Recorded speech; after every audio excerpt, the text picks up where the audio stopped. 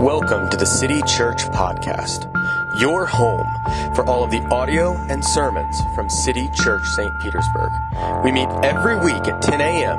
at the Sundial AMC Movie Theater, 151 2nd Avenue North in beautiful downtown St. Petersburg, Florida. So yesterday, I decided to make some new recipes, make something I hadn't made before. I was going to cook some Mexican food from a new chef that I've been thoroughly enjoying, Chef Rick Martinez. And so I decided to make a roasted tomatilla salsa. And as I began to make it, I made a significant mistake. So I was seeding and cutting up a serrano pepper. And I said to myself, I've never had a serrano pepper on its own. I've never just tasted it to know what it's all about. I probably should. And I was probably thinking that this is what the main character Carmy would do in the show The Bear. And so I probably just was trying to be real chefy. And so I just reached down onto my cutting board and grabbed about an inch-sized piece of serrano pepper and popped it in my mouth. Quickly realized something. The answer to how spicy is a serrano pepper is very. And then I realized something else. My water bottle was empty and my hands were covered in pepper oil. So I didn't want to go around touching everything that it would take to solve this. So I just fought through the pain and enjoyed it as much as you can enjoy the flavor of that pepper. Mistakes were made. Lessons were learned. And that's the way it goes in so many areas of our lives. When something happens, whether it's a good reaction or a bad reaction, we learn from it. Our experiences shape the way that we approach life from that point forward. This can be something as simple as food preferences. You had something, you didn't like something. When somebody offers it to you, you say, thanks, but no thanks. I don't like that. Or it could be something more serious. Some of you are familiar with the book, The Body Keeps Score, that this is not just true of what happens to us physically with things that we eat or taste, but this is true of us emotionally, spiritually, physically. Here's what I want to suggest to you this morning. The same principle of learning from our past that applies in all of those areas of our life applies in our walk with Jesus and our faith in God as well. Far too many of us treat God with an attitude that goes something like this: what have you done for me lately? Our faith naturally has a recency bias. We are more concerned with the last 12 days, 12 weeks, than we are with the arc of the last 12 years of God's faithfulness to us. And so we're going to read Psalm 138. Psalm 138 is suggesting for us a different path forward. It's suggesting to us that we should have a posture of gratefulness, a posture of thanksgiving by remembering. When we begin to approach Jesus in this way by being thoughtful about his faithfulness, it leads us to confidence and trust in what he's doing in our lives now.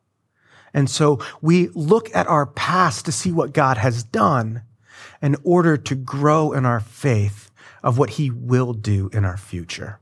And so if you have your Bibles, I invite you to open them to Psalm 138. We're going to all stand together as I read it. If you don't have a Bible with you or on your phone, that's okay. We'll put it up on the screen behind me so that you can hear and read God's word as I read it aloud to you. Psalm 138, a psalm of David. I give you thanks, O Lord, with my whole heart. Before the gods, I sing your praise. I bow down toward your holy temple and give thanks to your name for your steadfast love and your faithfulness. For you have exalted above all things your name and your word. On the day I called, you answered me. My strength of soul you increased. All the kings of the earth shall give you thanks, O Lord. For they have heard the words of your mouth, and they shall sing of the ways of the Lord, for great is the glory of the Lord. For though the Lord is high, he regards the lowly, but the haughty he knows from afar. Though I walk in the midst of trouble, you preserve my life. You stretch out your hand against the wrath of mine enemies, and your right hand delivers me. The Lord will fulfill his purpose for me. Your steadfast love, O Lord, endures forever. Do not forsake the work of your hands. City Church is the word of God written nearly 3,000 years ago and intended for us this morning. You may be seated.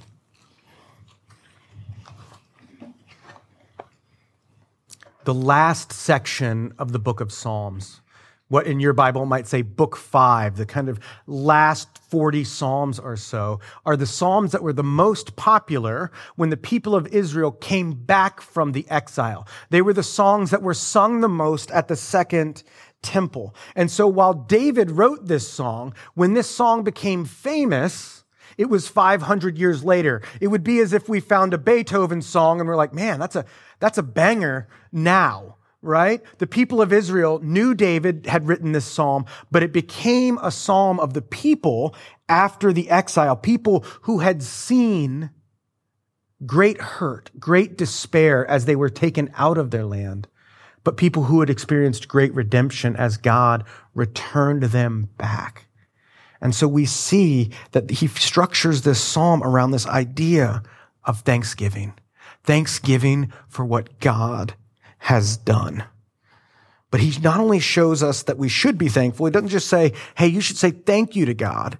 He instructs us on how it's supposed to be our whole being that gives thanks to God. In the very beginning, did you catch it? He said, with my whole heart, that's his soul. And then he says, I'm going to sing praises. I'm going to give thanks with his mouth. And then he says, I'm going to bow down. When he says all of those things, he's mirroring every part of us as a human, our body, our soul, our words. It reminds me a lot of the prayer of confession that we use a lot here at City Church, the one that comes from the Book of Common Prayer. You don't know that that's where it comes from, but when I say it, you'll go, oh yeah, that one. We have sinned against you in thought, word, and deed. In much the same way, he is saying that our whole soul needs to be filled with gratitude. Everything that is in us, all-encompassing gratitude. That is what we're being encouraged towards. But he brings out another characteristic of, if that's true, if we're supposed to be grateful to God with our whole being, it's not just going to be something that happens in our soul with our words and with our bodies. It's going to be something that happens that we spiritually engage with. He says that it is a repudiation of the idols of our hearts. He tells us to give thanks in the face of all of those things that quickly distract us from God. To place our trust in his faithfulness over and against the empty promises that things like financial security and pleasure and the promise of control give to us. That's what he means. Did you catch it? It's a really strange phrase there in verse 1. Before the gods, I will sing your praise. What he's saying is that there are so many things in our lives, so many good things that we elevate to be ultimate things. The language of the Old Testament is idolatry, that all of these things that we turn into idols, the way that we combat them is by giving thanks to the true God in their face. This is aggressive language. This is the language of warfare. And so, yeah, sure, this all sounds good. You would expect your pastor, I would hope you would expect your pastor to say, you shouldn't worship anybody but our holy triune God. That's like a baseline kind of Christian Orthodox thing for me to say. And you all nod your heads and we all move on. But if we're too quick to move on, if we're too fast to move on, we miss that he's saying something pretty cutting to us. He's saying something pretty deep. What I'm doing, what David is asking, is for you to consider the things that seem good, that seem helpful, that seem wholesome in your life and mine, that are actually distractions from God. I'm asking you to identify what are those good things in your life that you have made into God things in your life. And as you do that, speaking the praise of God towards them, trusting in the faithfulness of God instead of the lies that they say. And that can be a scary prospect because the things that we actually worship seem good. They seem real. I mean, having a growing portfolio is a good thing, right? Keeping my kids safe and protected, that's a wholesome value, right? Being able to manage and maintain in every situation that life throws at me, that's good, right? And the answer, of course, is maybe. Maybe. Maybe not. Because when we elevate those things higher than our worship of God, when those things become ultimate instead of Him, they can be traps for us. And that's why David points us to what the true character of God is. Who is God? He is a God of steadfast love and faithfulness. He is a God of covenant love. Last week, I mentioned this idea that every time you see steadfast love in the Old Testament, and especially in Psalms, this is God's covenant love. We talked a little bit last week about His hesed, His covenant binding love towards us. It is steadfast. It is rock solid. It is who He is. And David says, all of those other things will abandon you, but God will not. All of those other things will fail you, but God will not. In fact, He stakes His very name on it. When David says that God has exalted His name and His word, this idea of name is the idea of reputation. Some of you grew up in a day and age, and maybe you were told by your parents when you sort of went to go play a sports game or went out into the neighborhood to do something, just remember that you're representing our family when you go do that thing. I was never really a sports guy, so never got that talk, but plus the Woodall name is not one to be elevated that highly, historically speaking. But you all have heard that. You know that idea that our name is our reputation. God says, my name, my reputation is staked on my faithfulness to you, my people.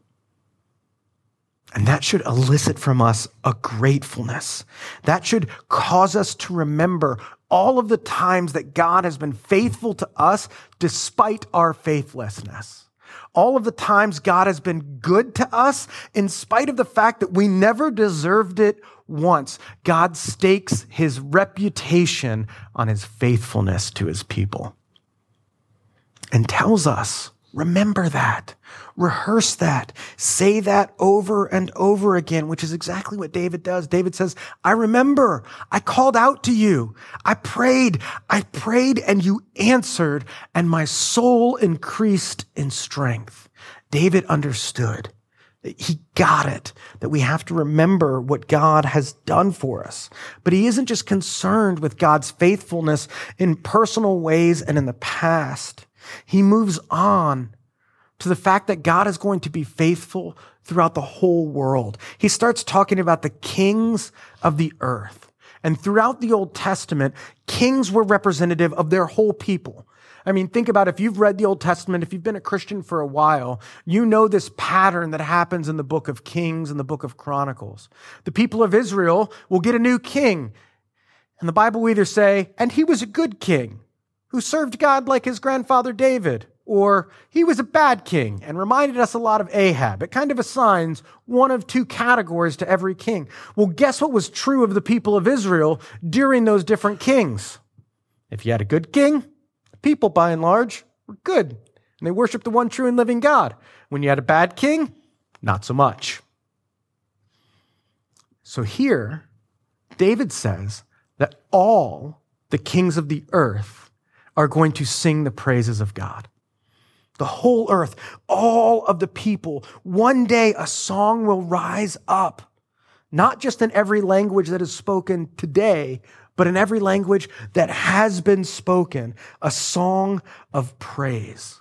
One day, the Bible says the glory of God will cover the earth the way that the water covers the ocean. There is coming a day when the whole earth will sing God's praise. People from every tribe will sing. Why? David tells us why. Because they have heard God's promises and trusted in them. They have heard of God's faithfulness and trusted in them. The people of God, the people of Israel, were meant to go out to the other nations around them and tell them about God's faithfulness, to tell them what God had done for them as a people. But if you've read your Old Testament, you know that the report card that would come back on the people of God for doing that would probably not be passing. Not even the C's get degrees. In fact, we see this in bright contrast when God gives us the story of Jonah. God comes to Jonah and says, Jonah, those Ninevites need to hear about me. They need to hear about my covenant faithfulness. They need to hear what I can do for them. Go tell them. And what does Jonah say?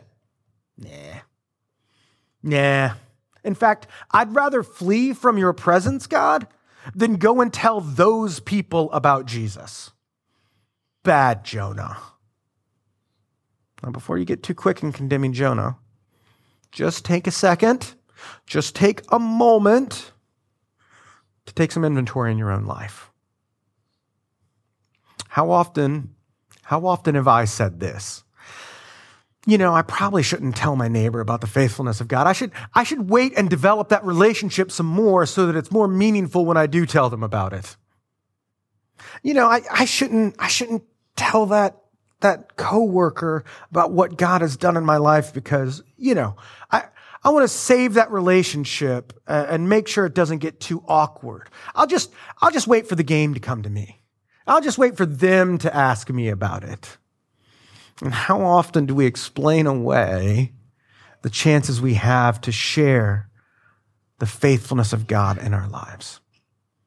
The people of Israel did, and maybe, just maybe, we're more like Jonah than we care to admit, and we do too. But even in the face of our cowardice, God is faithful to his promise. We can't wreck his plan. The whole earth will sing. But David's quick to point out that doesn't mean that every human that ever lived is going to join in this chorus. Because God has a specific type of person he wants as a worshiper. Verse 6 shows God's character, who God is and who he wants to worship him. It says God is enthroned on high. He is the great king above all kings, and yet he regards the lowly. Those who freely admit they can't help themselves. God doesn't help those who help themselves. The Bible never says that. We say that a lot. That's kind of like a cultural thing, except it's just not in the Bible. God doesn't help those who help themselves. In fact, God helps those who can't help themselves.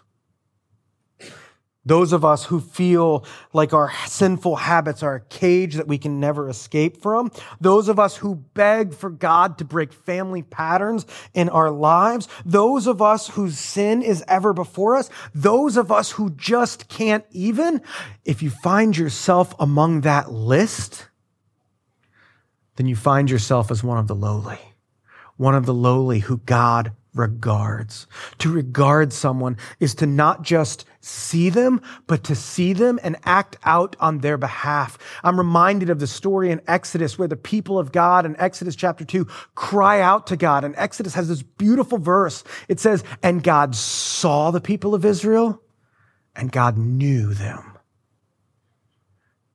When we are lowly, when we cry out that we can't get it together, that we're not enough, God sees us and acts on our behalf. And he doesn't just act on our behalf. In Jesus, he dies on our behalf. In Jesus, he rises from the dead to conquer death for us. If you are the lowly, you are the ones who get to participate in the life of God. new life, the life of the ages, eternal life, joined in union with Jesus himself. God regards the lowly, but he's got something else to say about the haughty, doesn't he? The haughty, he knows from afar off. He knows them from far away. When I think about this, I was thinking this morning about people that I know from far away. There is this guy that works in coffee shops around St. Pete, and he's a computer programmer. I've seen his screen, and it looks like, something from a 90s hackers movie. So either he's a hacker or he's a computer programmer. But he wears wrist guards when he is on his computer. So he shows up at Intermezzo, gets his laptop out, plugs it in, and then pulls on the wrist guards and goes to town. I know that guy exists. I don't even know that guy's name. I know him from afar. There are these Southern European guys. I don't know if they're Turkish or Greek or Italian, but they sit in the corner of Craft Cafe almost every morning drinking coffee and being buddies. I don't know what they do, but they're always there. I know them from afar. God says the haughty. I know glove programmer guy and Southern European dudes. Who are the haughty? The haughty are those who can't see their need for saving. There's a theologian, Nancy DeClasse Walford. I think that's how you pronounce her name. She says this: the haughty are those who will not publicly claim their pain and ask for help from God. They won't admit that their sinful choices have caused themselves and others pain. And even if they will admit that, they won't realize or admit that they need Jesus to be the one who steps in and fixes them. God regards the lowly, but he knows the haughty from far off. And so David not only tells us that we need to give thanks with our whole soul, to be reminded of what God has done for us, but also what God will do in the future, that he will be faithful to his words. But David closes by saying, now let's not allow this to be impersonal. Let's not allow this just to be something that is kept for the future. No, since God has been faithful to him, since God has kept his covenant with David, since God's character is known through his word, David has quiet confidence in the face of troubles right now because of what God has already done. He doesn't just ignore his enemies, but he is able to walk through their midst. It's as if David is remembering his own words in Psalm 23. Right? Remember, though I walk through the valley where the shadow of death is, I will fear no evil, for you are with me. David says that he is able to have confidence in what God will do in his present difficulties because he remembers how God has been faithful to him in the past. God is at work right now, just like he has been in every other age. God is just as at work in our lives, in your life and mine, than he was on the day of the Passover and the Exodus. God is just as present in your life and mine as he was for David when he was facing Saul and Goliath at various points in his life. The truth of the gospel is just as true today as it was on the first Good Friday and the first Easter morning. There is no change in that because all of it is based on the faithfulness, the steadfast covenant love of God that isn't changing, and it isn't something that's out there. It's something that's true in your life and mine. No, we're not free from troubles. No, trusting in Jesus does not make every day better than the day before and every bank account slightly larger. No, David admits that there are going to be hard times coming. There are going to be enemies and there are going to be troubles. But in the face of those troubles, what David knows is that he has a rock. He has the truth of God's continual, never giving up faithfulness. And so he finishes the psalm by asking God to do one thing for him. Do one thing. Do not forsake the work of your hands. What's David talking about? What's the work of God's hand to David here? Beloved, he means you. He means me. We are the work of God's hand. You are the crown of all creation. Despite the fact that you were made from dust, God has given to you this unique privilege of being his image bearer, his herald on earth. You are his unique creation. In Ephesians 2, Paul puts it this way, that we are his workmanship, created in Christ Jesus for good works, which God prepared beforehand that we should walk in. The force of this idea of workmanship is the idea behind a craftsman, an artist. You are his poetry given to the world. He is faithful to that. We are the crown and jewel of his creation. And so, beloved, trust that if you have seen God be faithful in the past to you, he will continue to be faithful to you in the future. We need to learn to share those stories. We need to learn to be quick to look and see the faithfulness of God, and then share that faithfulness with others. Because when we see God being faithful to others, you know what you probably think? Maybe he'll do it for me too. We need to learn how to elicit those, to draw those stories out from one another. Because the more that we rehearse the faithfulness of God to one another, the more trust we will have in what God is going to do in our lives in the future. And so that's part of what we are created to be. We're created to be a community where we see and share the faithfulness of God in our lives, and see and share the faithfulness of God in one another's lives, so that we have trust in the future that just as God has been a faithful covenant father to us in the past, he'll continue to do the same in the future. Let's normalize telling your fellow folks here at City Church how God has been faithful to you. Let's hear the stories of his never wavering love, because when we do this, we decenter ourselves. We decenter ourselves as the heroes of the story, and we begin to see Jesus as the hero of all of our stories, of his faithfulness, what he is doing in each one of our lives.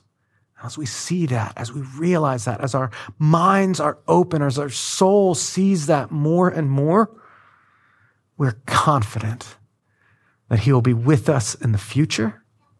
And not only that, but we're able to be grateful for all of the ways that he has been faithful. Let's pray.